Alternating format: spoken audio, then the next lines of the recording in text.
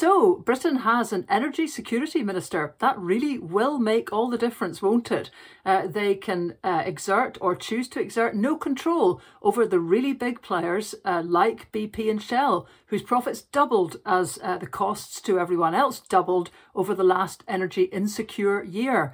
They won't do anything, will they, about the prepayment meter scandal, which saw British Gas and others of the big six forcibly enter people's houses to install prepayment meters, essentially making them able to disconnect themselves and freeze. We look at all of this and at the ScotWind issue within Scotland, where the Scottish Government stands accused of having sold off licences for wind in the North Sea at far less than the going rate. Those are the headlines. Now for the podcast.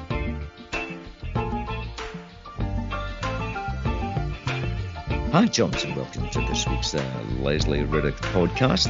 And I think you can tell by the gravel voice tone that I am up because of the cold that I'm getting through for doing voiceovers yet again for anything that requires the sonorous tones of some that could be a Tory frontbencher. Right. Well, anyway. Actually, if you could be in with a shout then for the energy security minister, couldn't you? Just go give us a wee burst of I'm in charge of. Well, I'm in charge of this, and all I've got to say is that what we've got to examine is the fact of the whole implications of that's fine. You've got it, Joel. Yes, you've got it. Yeah. I get. Sadly not. But anyway, doubtless we will come to this reshuffle that will be of no consequence whatsoever later. Anyway, Let me not interrupt you in your stride, Mr. Joyce. Oh yeah, what a stride I've got. Yes, but hey, yeah, terrific video footage and photographs taken last Tuesday of the Lights On for Scotland event, Leslie. I'm just laughing because honestly, it's just okay. I mean, the weather actually it could have been worse. I mean, let's just face it could always have been worse, right? But I mean, it really was quite unbelievable. It was that sort of way. I mean, some of the people I was speaking to I've still got this blinking sciatica, which is just so difficult. So sort of standing upright in 2.5 hours in sort of, a windy, wet, cold set of conditions probably didn't really help. But the amazing thing was that people actually turned out. And, I wrote an article for the National because, of course, anyone ever cares about is its size matters. It's how many people were there.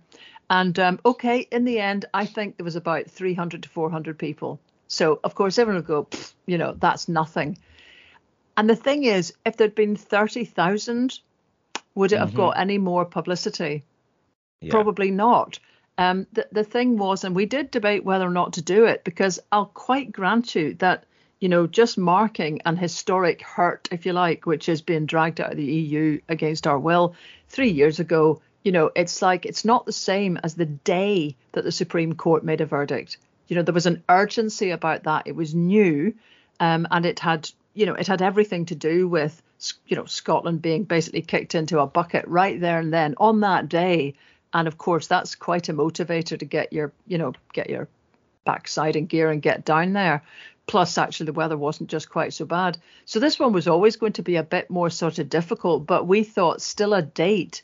And this is what we're trying to get onto now is that, there's going to already be media interest circling around Brexit. So can we place Scotland into the middle of that? And actually, you can do it. I mean, I counted in the end there was 11 stories in newspapers, including one in the States, one in England, and that's beyond the coverage in the National, which was, as usual, as you would expect, pretty epic.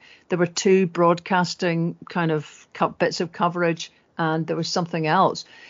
And that's okay, because all we did was simply mark the fact. It was like a placeholder. We're marking the fact that this was rubbish and that people still care. I mean, obviously, this was somewhat aided by Alan Smith's jobby remark, which I have to say, when he made it, I was on stage and he talked about Brexit. Nobody can polish that jobby. And I thought, God almighty, It was quite amusing afterwards to see like Yahoo, for example, had changed the spelling of the aforementioned word twice. They were really quite uncertain about how to cover this. And of course, Alan then went on to make headlines for entirely different reasons, which we'll probably come on to with the seemingly endless kind of infighting that seems to be happening within the SNP at the moment about, MPs or candidates not standing if they don't toe the line on the gender recognition stuff. But anyway, on that night, there was, really, the thing is, some of the most memorable speeches were actually from the Europeans who are here. There's a lovely, she's a French citizen. She was born in Mali. She was standing in for me when I had a month off. Asa Samaki Roman, who's a writer. There was also a Portuguese-born councillor, Martha Matos Coelho. And actually, the real stars of the piece were the two that set up Europe for Scotland, Andrea Pissarro and Janina Yetter. Now, these two, who are a couple, they live in Oxford. They came all the way up from Oxford to speak for 5 minutes. They had 3 cancelled trains. The 4th one was redirected via Glasgow. And poor Nina, I was looking round at her standing there. She'd got wee gym shoes on. I sort of thought, God, lass, there's somebody that's just not really come to grips with what Scotland can truly be like in January, and she was hopping from foot to foot on the grass because at the last minute, the Scottish Parliament authorities, for whatever reason, decided that we couldn't be situated on the hard bit outside the Scottish Parliament and had to be redirected and set the stage up completely facing away from the Parliament on the grass bit round the side, which meant everybody got their feet wet. Then there was some people from some other department of the Parliament came out and said, "Oh, you'll trackle the lawn," and we were going, "Well, it's not our choice, you know what I mean? Yes. We've been chipped over here." So, and the torchlit procession down the hill was quite something, and quite something given that these torches, which are apparently almost impossible to put out once lit, were actually going out all the time with the wind that was whistling around these guys as they came down the hill. So that it almost was an embodiment of the difficulty that you have trying, talk about fighting for your right to party. But when you saw these guys coming down the hill, it was a tremendous visual thing. And as they entered and suddenly bolstered the numbers that were there, and the people who were there were noisy, colourful, they brought banners. It was actually really heartening to see people pitch up just enough, basically, to make, just that, a sort of marker to say we can do this in the worst conditions, we can come out and we can still speak to one another with real, affection, because the points that were being made, especially by Nina from Europe for Scotland, was just, she actually said at one point that progressives in England and the rest of Europe are totally heartened by the kind of stances that Scotland automatically takes. And there was a roar that just it was extraordinary, because that's what the perspective that you don't get when you're sitting here stewing in the juices of all the kind of micro mistakes or even macro mistakes that are coming from a Scottish government. From slightly further afield, people just look for, for example, still, as Amber Rudd has now, come out and said that actually, when Tories have had Tory cabinet ministers have had a couple of drinks, they admit that Brexit was a terrible mistake. Well, lordy, they're now slowly managing to get their heads around what a complete cock up they've created. Whereas immediately Nicola Sturgeon's response on the day after Brexit was to reach out to all the European citizens living here who suddenly felt homeless and assuring them that we wanted them to stay and that this would be their home if they wanted it to be. And people heard that outside Scotland. They saw the contrast with this, anybody who's foreign is just a leech, is kind of unwanted. Just looking at everything that's being done now to just manically cut down anything to do with immigration, no matter what kind of folk you're having in or out. And you contrast that, if you're living outside Scotland, with the consistent warmth that you hear from the Scottish government towards basically the mixter-maxter that makes life possible. So it was great to hear that stated again, and to hear so many people. I was chatting afterwards to an Italian chap living here, and wondered, he'd been very active back in politics back home as a progressive left, which, ain't easy in Italy at the moment. And I wondered, if he'd thought that he might be going home at one point. And he just turned to me and said, "But this is my home." Yeah. And honestly, I could have wept. I mean, it's just extraordinary to realise how much Scotland has got going for it in the eyes of people who understand what else is on offer in other countries, even their birth countries, their language countries, their family countries.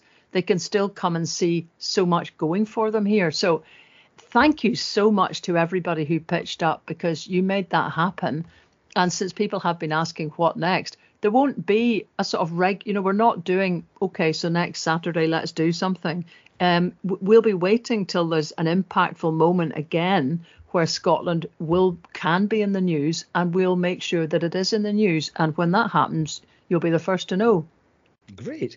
I mean, and just to continue with it, I hope you don't mind with the Alan Smith analogy, that the usual one was that you can't polish a jobby, but you can sprinkle gold dust on it to make it sparkle a wee bitty. And I think that's what's going on currently with not just the Conservative Party, but the Labour Party in particular. It is that, and it's a jobby. I'm sorry, no. Let's just stop the jobby analogies, because honestly, it's too vivid. All I can see is something I don't want to see in my mind's eye, whether it's sprinkled with anything or not. Right, so the end, right, the Alan? End. Okay. You just take that analogy and put it where the sun don't shine.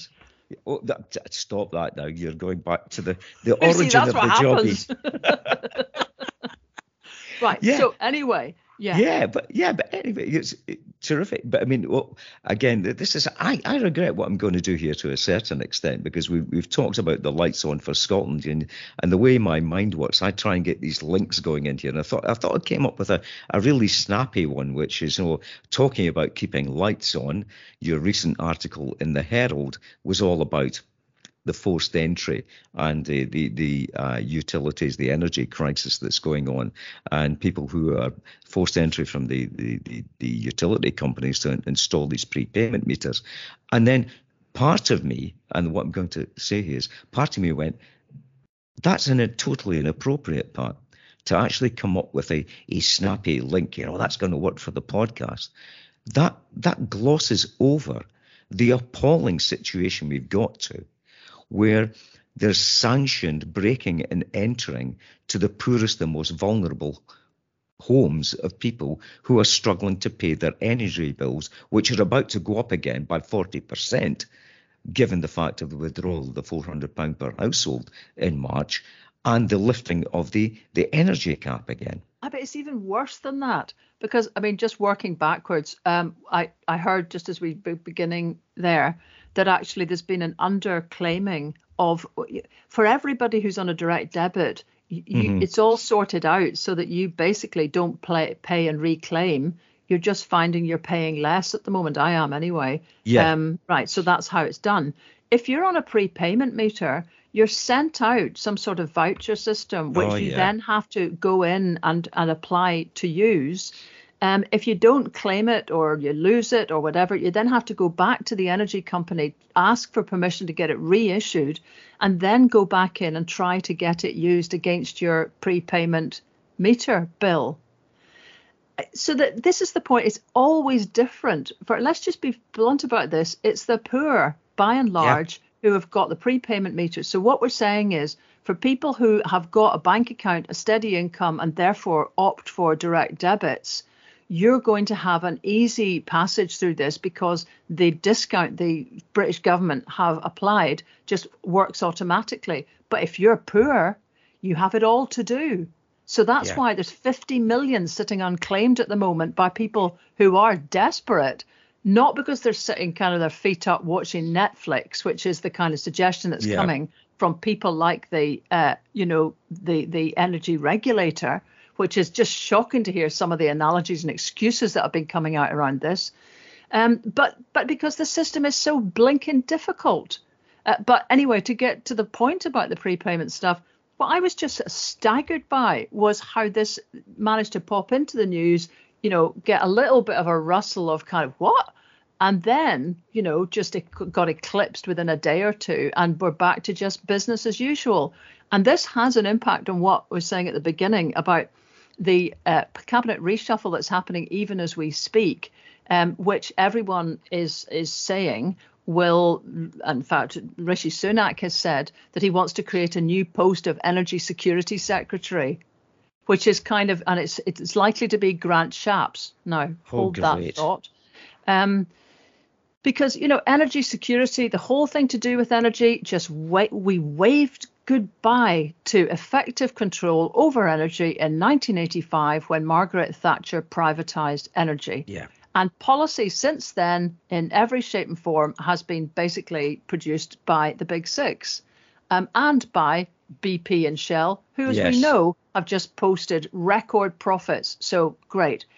Now, what British Gas were found to have done last week by an excellent bit of sting investigation by the Times was that they've been getting warrants in their tens of thousands to get into people's houses, sometimes when they're in there cowering in the corner, sometimes when they're out at work, to basically forcefully install prepayment meters because they look like they are at risk of defaulting on their bills, which is basically disconnecting families or encouraging them to self-disconnect. So, hey, it's nothing to do with us, mate, because, ooh, look, they didn't manage to keep their prepayment meters going. That's not our fault. They just didn't manage to cough up the money. But the net result is that people will be left to freeze, and you can use whatever variant of company speak you want to describe that. That's what it is. There's been some kind of eyebrows raised about all of this, but the most extraordinary thing about it really is that anybody's surprised that this is what energy companies do? It's 10 years exactly since the mis-selling scandal. And in case anyone's forgotten that one, that's the one where companies, all of them, SSE, the whole lot, were found to have deliberately encouraged people onto more expensive tariffs. And these were, again, usually the vulnerable, encouraged onto higher than necessary tariffs so that they could basically be fleeced by companies that were making billions of pounds of profit. And it was that mis-selling scandal in 2013 which prompted subsequently a Conservative government watching. And I mean, let's say these guys seem to be have no particular problem about companies making squillions of profit. But even the Tories actually brought in a price cap because they could see how relentless these guys were at basically screwing their customers if there wasn't some form of restraint. And it's strange that nobody raises that fact when we're talking about where the price cap is, that, without the price cap, these guys were like vultures. Yeah. And here they are again, absolutely like vultures, because what they were meant to do, supposedly, is that they were meant to make a vulnerability assessment before they were able to apply to a magistrate's court, since most of this happened in England, but there'll be sheriff courts, same as Scotland, to be able to break in basically and just decide that somebody's electricity was effectively going to be disconnected.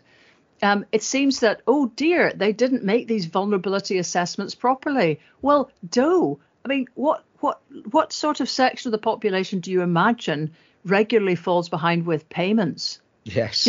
Will it be people who actually have difficulty paying for reasons of poverty? Probably. And are they therefore vulnerable? Yeah.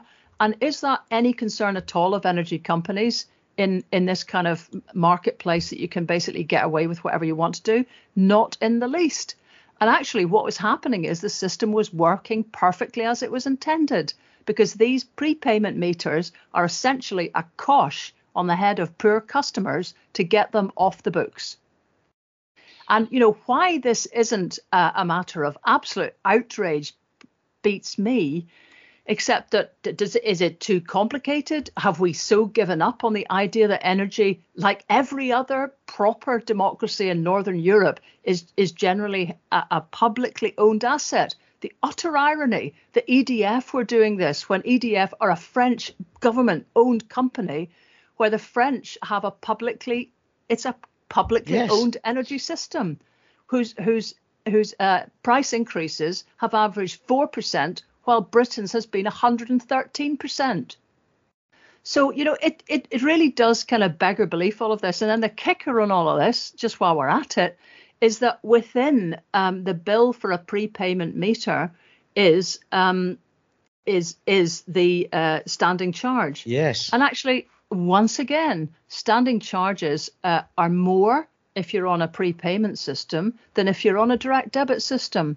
And if the standing charges keep continuing on, even if you have self-disconnected because you can't afford to put your lecky on, basically, so that even when you kind of come back into, even if you're given a voucher to help you get back into the red, as it were, onto, getting your electricity working again, the standing charges you've clocked up while you had no electricity will mean that you can't actually get going again. So that, this is really unbelievable. Plus, the companies, in case anybody sort of makes that, we don't really know how that happened. Well, these companies were using subcontractors who were being paid basically bonuses by the number of meters they were installing. Yeah. So all of it is utter sharp practice, and comes as well. An observation from the ex-boss of npower noted that the number of these prepayment meters going in soared when the regulator basically outlawed winter disconnections. Okay. I just think about that. This is what they do, because what the companies do is they look for a loophole. When they're clamped down on in one way, they try and, they raise their charges in the bit of the bill that they can actually fiddle. And all of this is just, it's so utterly predictable. And I mean, here is, in the midst of this, Grant Shapps, who we will probably hear by the time you are listening to this podcast, may well be the man who's going to save us from ourselves, the energy security guru. Well, he's currently the business secretary. And, his reply to all of this is that the regulator is having the wool pulled over his eyes by taking at face value what energy companies are telling them. Well, and what are you going to do about it? Yeah. What? Because, it'll be nothing, because it can be relatively little. What he could do is, there's a couple of things he could do. One, he could just scrap prepayment meters, or he could abolish standing charges on prepayment meters, or they could knock themselves out completely and they could renationalize energy supply, or somebody, the SNP or Labour, or somebody who's just feeling brave today, like a broadcaster, could actually ask whether the situation we're in now, with energy insecurity, with freezing families, with forced entry to install prepayment meters, whether all of that is a consequence of a privatized energy system that doesn't work. But you won't hear it. You will not hear it. And the other thing, Leslie, is that we'll go to the root cause of it. Not only are energy prices soaring and gas prices have come down since the autumn, but Ofgem have turned around and says, but they could go back up again. Oh, well, that's going to be it. That's terrific news for everybody. They've come down because energy prices are pegged to the gas price. We're hamstrung by that. But the reality is that the reason why people get into debt is because we not only have privatized utilities, but a privatized society, whereby the people's pay has not gone up any way, shape or form in order to keep pace with inflation, to keep pace with keeping the necessities of life together. And when you compare and contrast, as has been done recently, the relative poverty of the poorest people in the UK in comparison to the poorest countries in Europe, we're at the bottom of the league in that. So people are paid badly, they're treated badly, and we've got privatised utilities, which is screwing the life out of them. I mean, the Big Six made over $7 billion in profit in the 5 years, 2017 to 2022. I mean, they're coining it. And as you said, exactly, they will always find a way around the fact because you keep let's put pressure on here and we'll stop that. And lo and behold, the pressure reappears everywhere else because their only interest is in dividends and profit. Any reality of social purpose has gone out the window. The CEO, Chris O'Shea, said of Centrica, "I'm really, really sorry. We have clearly got it wrong, and we are going to fix that. This is not I think he had who got another I am." great line. Yeah, that's not. I mean, honest to God, Yeah. that's what made me write this article, because I was almost throwing things at the walls. How is this allowed to be? How are we allowing these guys to speak like this and not just throw things at them when they're in studios? It's just, I know how, I can imagine how exhausted everyone gets, because this is just, it's like getting something, some chewing gum stuck on your finger, and you try and take it off and it's the other finger. Then you try and scoop it off onto a bit of paper and it's stuck onto that and your finger. And it's like this disgusting mess that we're in with the provision of public services, thanks to the slow unwinding mess that was always going to happen. This car crash that has been, 20, 30 years in the making, slowly rumbling its way through from all those privatizations. This is an economy that is completely out of control. There's no shape to it. The essentials are basically being bartered by a bunch of spivs. Yeah. There is, and what makes me just not able to listen eventually to practically anything is listening to intelligent people not cutting to the chase on any of these issues about the type of ownership there is. You know, when we have all this discussion today, you will now hear about this energy security minister, who will raise the fact that the energy security, even on things like gas and oil in this country, are completely dependent on private investments about storage facilities, given that the government, gave up the ghost on that. Totally dependent, even if they go ahead and drill new wells, on the spot price that emerges the day that those fossil fuels are finally extracted. And if they're not high enough here, they'll go elsewhere. Where is the security, even in the old fossil fuel world, that can be applied by Grant bloody Shapps or any of these guys over systems they've set up, which just basically let the market go rip? And you'd have to throw in here, I mean, I've been reading the analysis there is about the ScotWind auction, which is something that the Scottish government, in conjunction with the Crown Estate in Scotland, has been involved with. You'll have seen, doubtless, it's some of the many headlines that make for very depressing reading, actually, in most of what you would have to now call unionist press.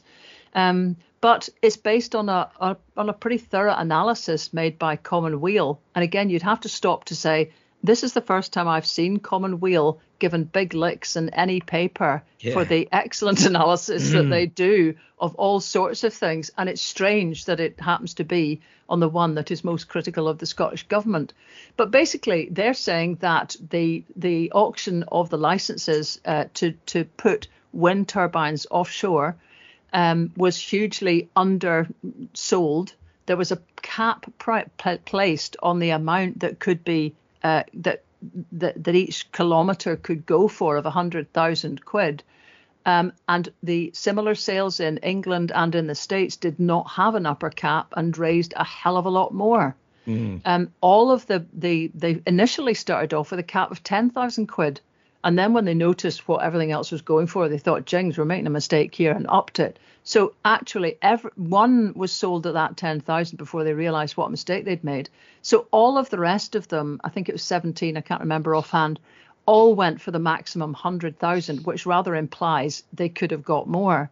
And if they had got more, they could have had some income that could have set up a Scottish energy company, which actually could have been the instrument for actually extracting or doing a lot of the wind turbine. They could have been one of the companies following the Norwegian model, where the Norwegians with oil not only got money from other companies that came in from Firth of the Parish to drill for oil, but they became their own company, Statoil, so that they were actually in there drilling too. So they got a double, treble whammy out of what they had. The Scottish government at the moment, the reason they're saying they are not setting up an energy company is because they don't have borrowing powers, so they couldn't properly finance it. And Commonweal concede that that's true, but point out that if this had been a proper bumper income, it could have been used to pump prime that as a company, and that could have started to guarantee work and and get much more out of the production chain than it looks like they're going to get. Now, on the other hand, the Scottish government and the Crown Estate are saying that they put that price where it is so that the resulting offshore wind energy would not be fleecing the customer. And they're also saying that it was more difficult they know it's more difficult to put anything into our sector of the North Sea than in slightly shallower sectors elsewhere. And they're factoring that in. But still, you look at that and say, hey, that's perhaps something, if this is going to be a market-led decision, then perhaps that's something that you leave the market to decide. So that is kind of depressing, because it does look like that wasn't well handled, and it looks like it was an opportunity that's gone, albeit that this round, as far as I can see, and I haven't read right into this, within 10 years there will be more rounds. And then you look at the way the coverage has gone, because far from it being a question of Scotland now being at the forefront of floating wind technology in the world with that announcement, which it is. I mean, the amount of wind turbines that are going out there, and I can't remember the proportion, but it's very high, of floating wind, which is an important jump in construction terms. If we can get that right, the floating wind, then that's something that can get exported elsewhere, but only if we're making it. Yes.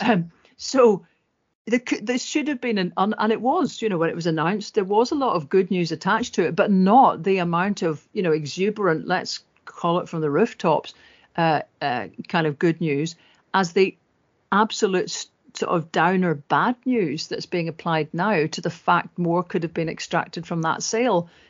And I don't know now. I mean, we were talking about this before we came on air. I don't know if this is just where we've got to in a news cycle where there is almost now just a sort of deliberate attempt. But it's not even deliberate. It's news. This is news. Yes, this news. Is an actual fact. The question is sort of that if you have got some good news story, which is also a fact, it tends to get buried in page 5. And when there's a problem like this, it's right there on page 1. You can quibble about those sets of news values. Actually, bad news always shifts more papers than good news, no matter who does it. But yeah, energy security. It's a bit of a mess. It's a bit of a learning curve. But if I had, any kind of choice in the matter, I would have no hesitation in saying that the British government, over all these years, have just proven themselves completely unfit to be in charge of any aspect of our security. Yeah, I mean, it was when you mentioned back at Shell and BP that triggers something that I read. I think it was last week, about Shell's profits doubling to. Wait, you hear it? Over 32 billion. That's just a figure I could barely get my head around. And what then led on from it, because there's a whole thing going on in the European Union to do with a green industrial strategy and an energy plan in response to the what Biden is doing in the States. But if you leave it up to private enterprise, they've given, I think it's about 8 times more back in dividends and buybacks than they've done on renewables. And they keep, punting this whole thing of we're playing our part, and we the windfall tax is appalling because that's stopping us investing in renewables. And the US Congress has just got a whole cache of emails that actually turned around and said that our net zero goals have nothing to do with our business plans. So if we're leaving it up to private enterprise to treat customers properly, if we're leaving it up to private enterprise to sort out the climate catastrophe, we're barking up the wrong tree. It cannot be left to market forces. There has to be government intervention. It has to be competent government intervention.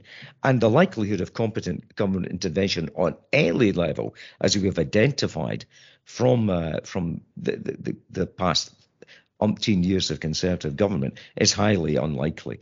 And as I say, but back in the thing, at least on the surface level, from Chris O'Shea of Centrica, we got an apology.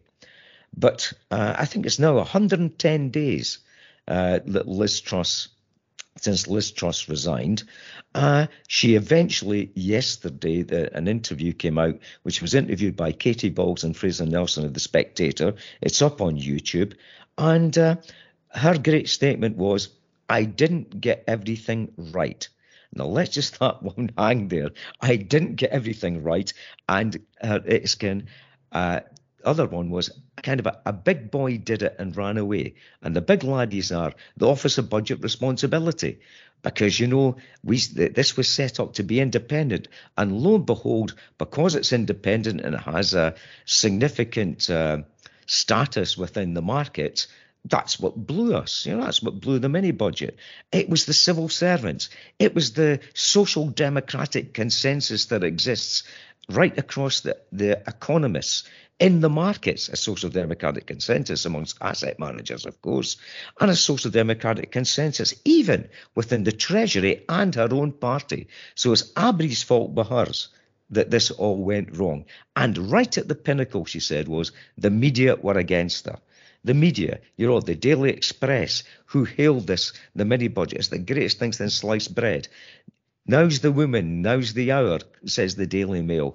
At last, a Tory budget, a real Tory budget, said the Daily Mail again. The Telegraph was all on side with her. The Sunday Telegraph was all on side with her. But the smart money was with the Times and the Sun, who kept their powder dry. The Times said, no, we're going with Sunak, and the Sun stayed neutral. But it is the great sloughing off of never taking responsibility. And she constantly throughout the interview said, well, my view was this, my view was that. And then somebody else's view was the other.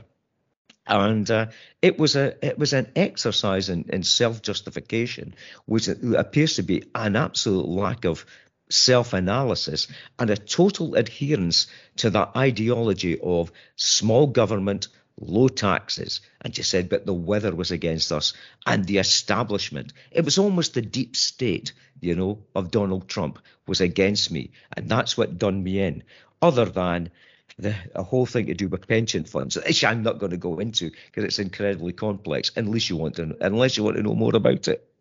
Yeah, I've got to say, I just didn't even bother watching. I mean, what's the point? It's somebody. I think it might have been Nicola Sturgeon who said, actually, isn't she a little bit of an attention seeker? I mean, really, when it comes to it, it's extraordinary. I think many Tories commented that they were astonished that somebody who had basically reduced the stock of her own party so utterly, hugely, comprehensively, and kind of almost permanently that they'll lose the next election now for sure, has got the audacity to perk up after just, I don't know, how long is it since she was removed? 100 days maybe or something? Just over, they all imagined she would keep her head down until, actually after the next election and just essentially eat humble pie. But then the question is more, rather than whatever honestly nonsense she came up with in her unapologetic 4,000 word essay or something, is why. Why? Yes. Why would she actually come out with all this? I mean, she said she doesn't want another crack at going for PM. Well, whoop then, everybody who was on the edge of their seats hoping that there would be another Truss bid, is now disappointed. So it wasn't that, because, obviously not. I have to say, I have seen the thinking that she's actually paving the way for Boris to make a comeback. Yes. So I mean, and dear knows if that's the one that's, because, as many commentators have observed, if you go around the country, you never hear anybody saying, oh, I wish that nice Liz Truss could come back again. Whereas there are still some dunderheads about that, that long for the tousled one at the helm again, and the, Latin and Greek analogies and the bluster, the kind of sense you were going somewhere if you didn't quite know what it was. They want all that back. They want him. And so she says she's kind of in there because the sort of small state idea is not being argued for properly by anyone. And then you think, well, OK, fair enough. You're talking about a small state at a moment of an energy crisis created by your small state. Yeah.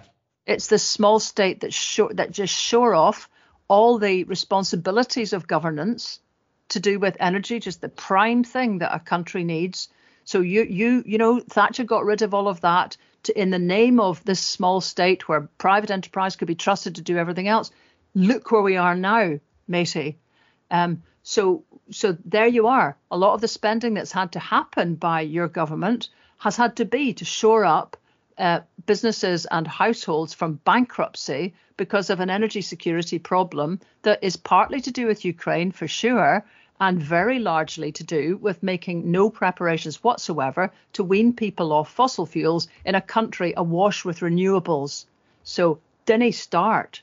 But presumably this is some sort of bid, and there's wee ginger groups set it up now for her small state. Can't mind the names of them, because what's the point? There's millions. I mean, the Conservatives have got more blooming subspecies in them than a beehive of worker bees at the moment. It's just unbelievable how splintered that party is. So here's another little grouping around Liz Truss, the small state, and whatever else it is.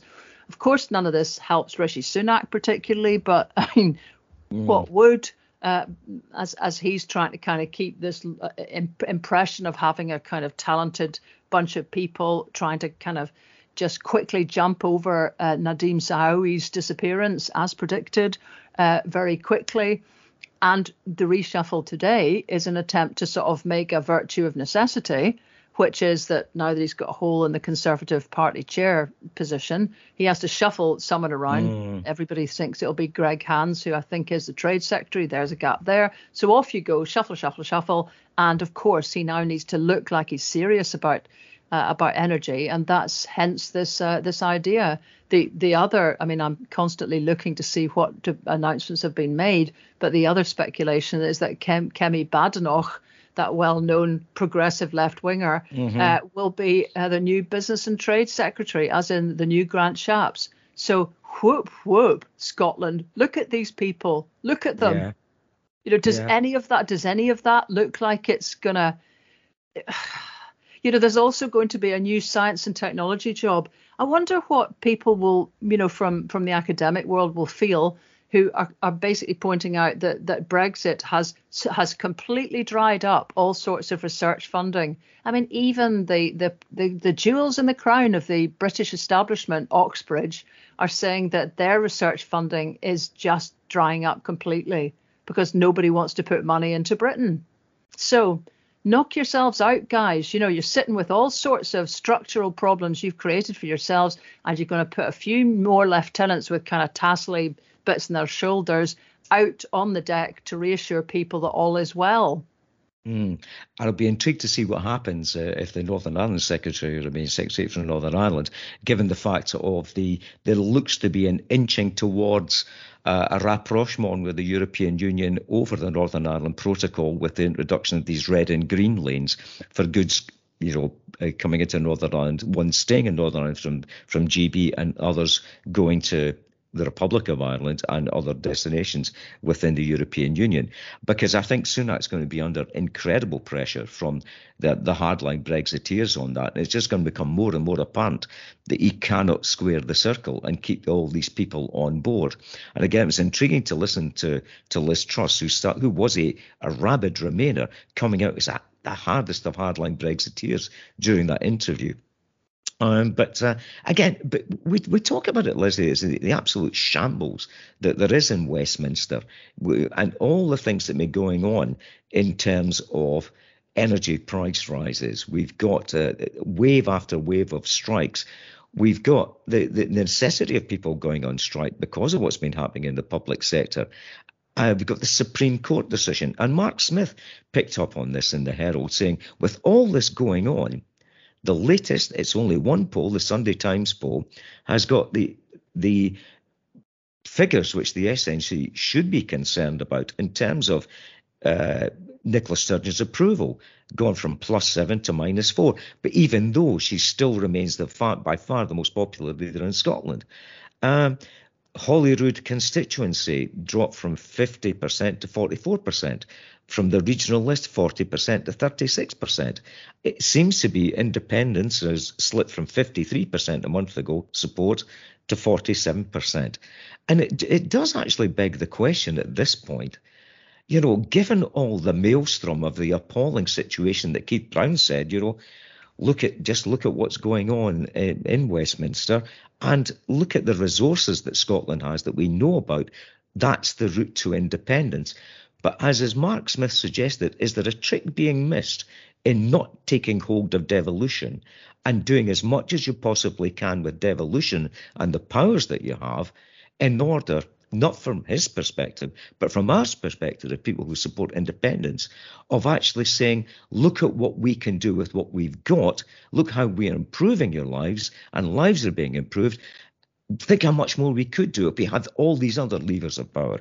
Yeah, the thing that struck me from this column, and I guess that most people don't have a Herald subscription, so they probably don't read this kind of commentary that's going on.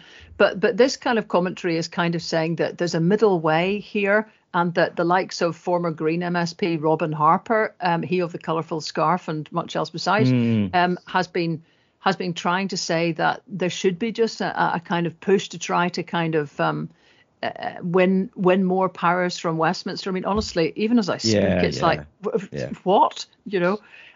Yes, the Scottish government has centralised too much. Yes, the committee system at Holyrood is useless. No disagreement there. And his conclusion is what Scottish politics really needs is a few years of peace.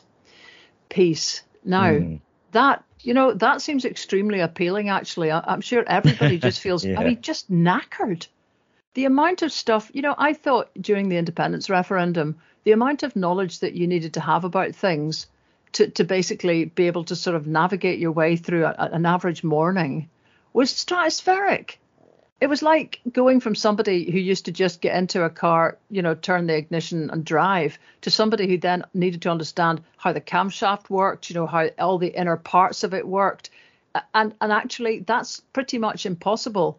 But now, the amount of knowledge you seem to need to kind of be able to get through the average kind of discussion, you've got a perspective from within the independence movement that's critical of what the SNP's up to. You've got ALBA, you've got the unionist press, you've got 7 shades of whatever there is from the various unionist politicians, you've got commentators. There's a massive amount of stuff you would need to know to come up with any sort of decision about how you think Scottish politics could move forward. And peace, the peace that you would get by finally arriving somewhere. Yep, that would be a massively appealing thing to be able to just go, today I'm going to go out and look at the birds. Yes. I'm going to go out and do a bit of gardening. I'm just going to go out and worry about nothing. I might write a book about some obscure aspect of, a polar expedition undertaken by Fridtjof Nansen in 1894. But no, none of that's possible because you have to keep attending to where we are in history, and where we are is on the brink of something. Yes. So, we're stuck with this. The ante is being upped. It certainly is. The length of time the SNP's been in, they're making mistakes. Yes, they are.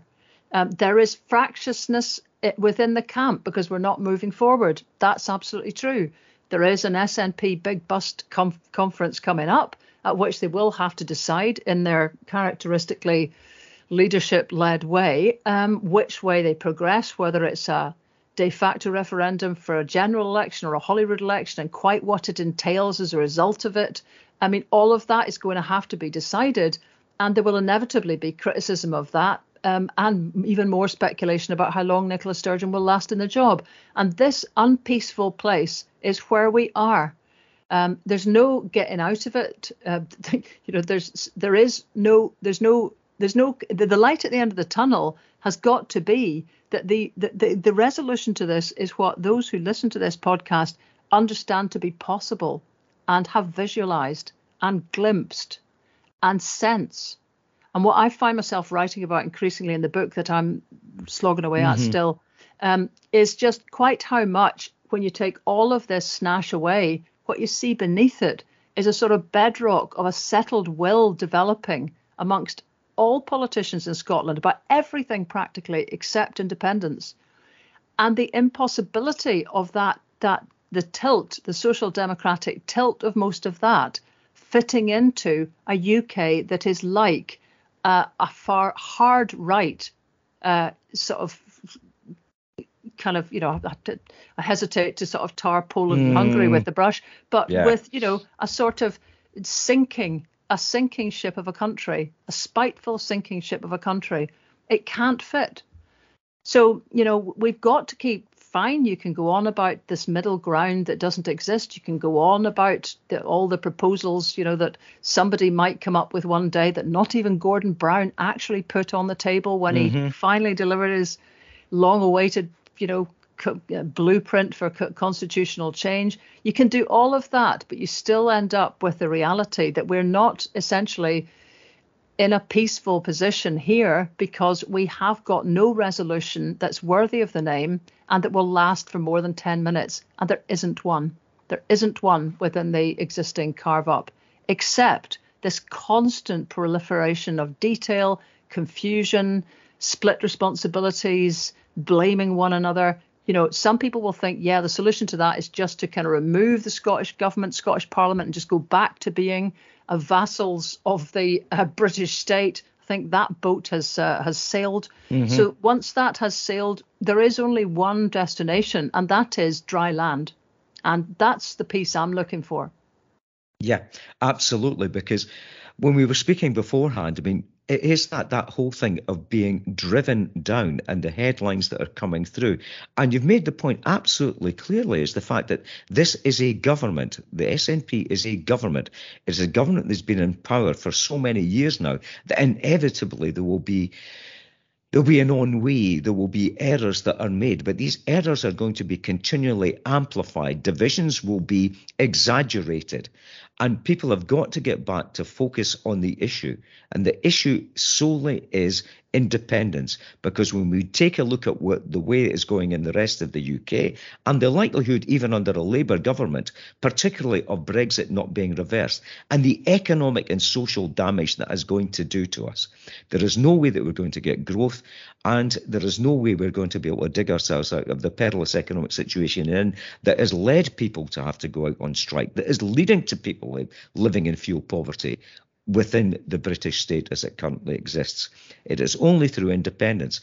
And again, I just individually would wish that the Scottish Government would do as much as it could with its devolved powers and things that we've talked about in terms of land reform, in terms of the reform of local government, which is so central to giving power back to people in their local communities, that enables them to see what can be done by them, and giving that instance of power to them can see what can happen, and you can filter that upwards to becoming an independent state and give people the power at local levels. And we are in that position where I'm sure people out there are feeling that way in the depths of February, even though the light is now getting better in the morning and it's staying lighter at night. We all feel that way, folks, but we've got to stick to the task. And as you said, Leslie, we can all say Gies peace, but the only peace that will come to Scotland as a country and Scotland as a political entity will be through the resolution of the constitutional question, and that will only come through independence.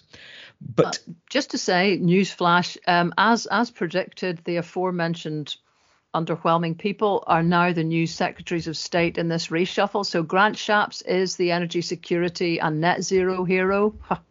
Michelle Donnellan is Secretary of State for Science, Innovation and Technology. She was the one who came in the wake of Nadine Dorris and decided not to privatise Channel 4. So, a woman who can U-turn is all you can say about her.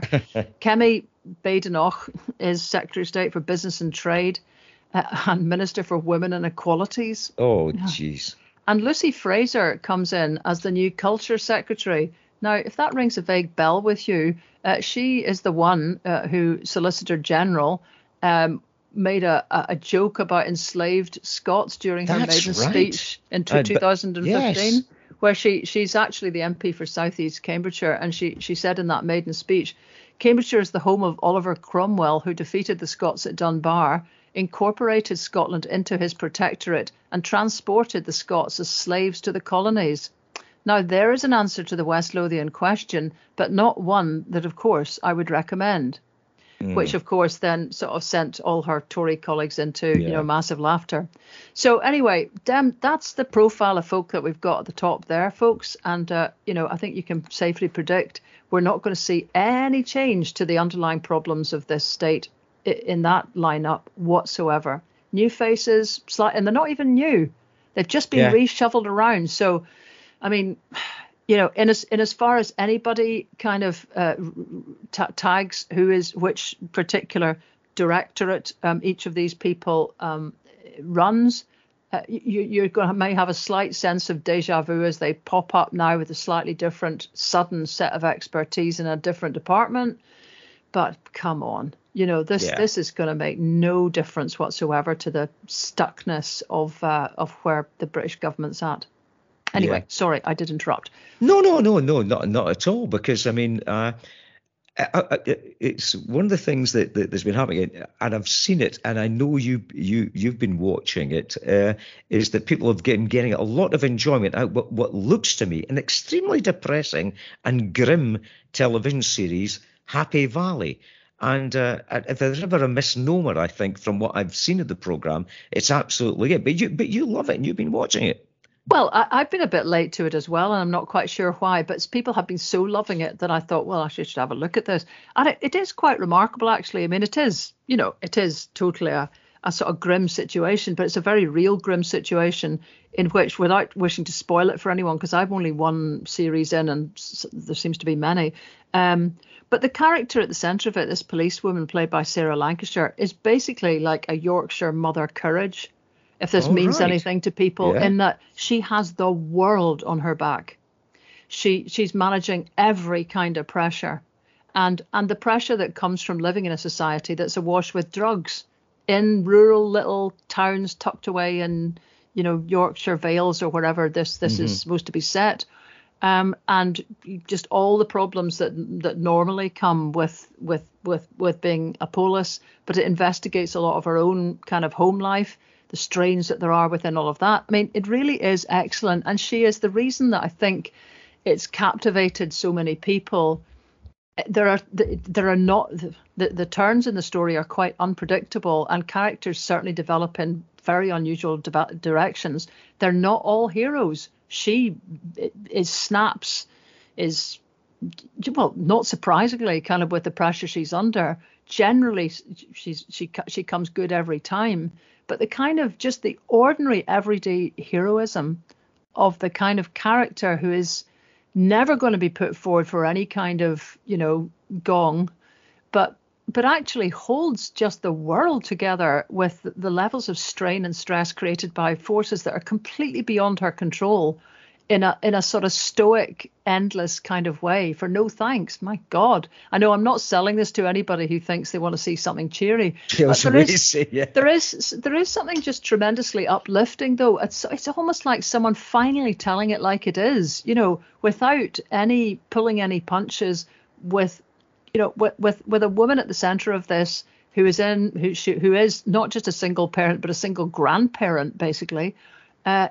It really is starting to tell some of the stories that don't get normally invested in kind of on TV and drama, and it does it in a way that leaves you just quite impressed, astonished actually, at the ability of people to cope with all the struggles of life, mostly because of extended families and the kind of support that comes within that. So I think really everybody would get something out of this. And I don't even need to say that because everyone's already got something out of it. I mean, it is so popular. It's pretty much trending on social media the whole time now. So it is quite an extraordinary watch. Yeah. Oh, well, you were mentioning about extended families there. It was we had an interesting experience. It's been the Grammys recently. And our granddaughter Freya Rose was upstairs on playing an online game with her pal Lula Hull in Los Angeles.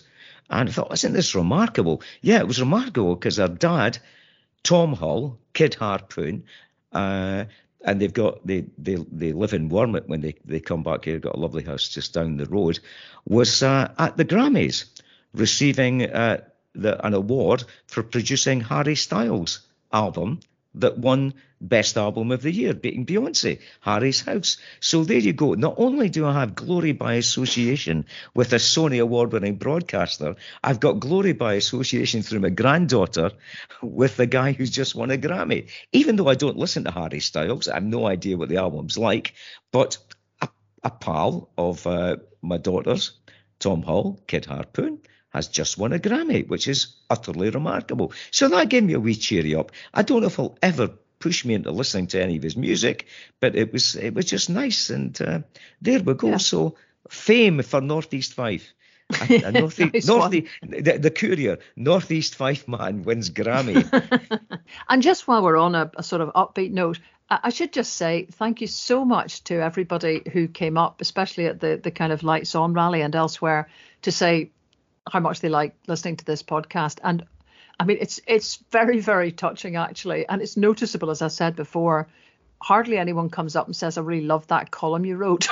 It's very much, I think the spoken word definitely seems to do something. It's like the kind of chat you would have if you had a broadcasting system that basically was vaguely in line with half of the opinion in Scotland, in a tiny little 1 hour nugget. But anyway, thank you so much, everybody who comes up and kind of comments on the podcast or feeds in thoughts or whatever. And again, thank you so much to the people who are subscribers in their various forms, because that keeps basically the show on the road. So thank you. Thanks again, folks, from me as well. And talking about keeping the show on the road, we'll see you next week, chums.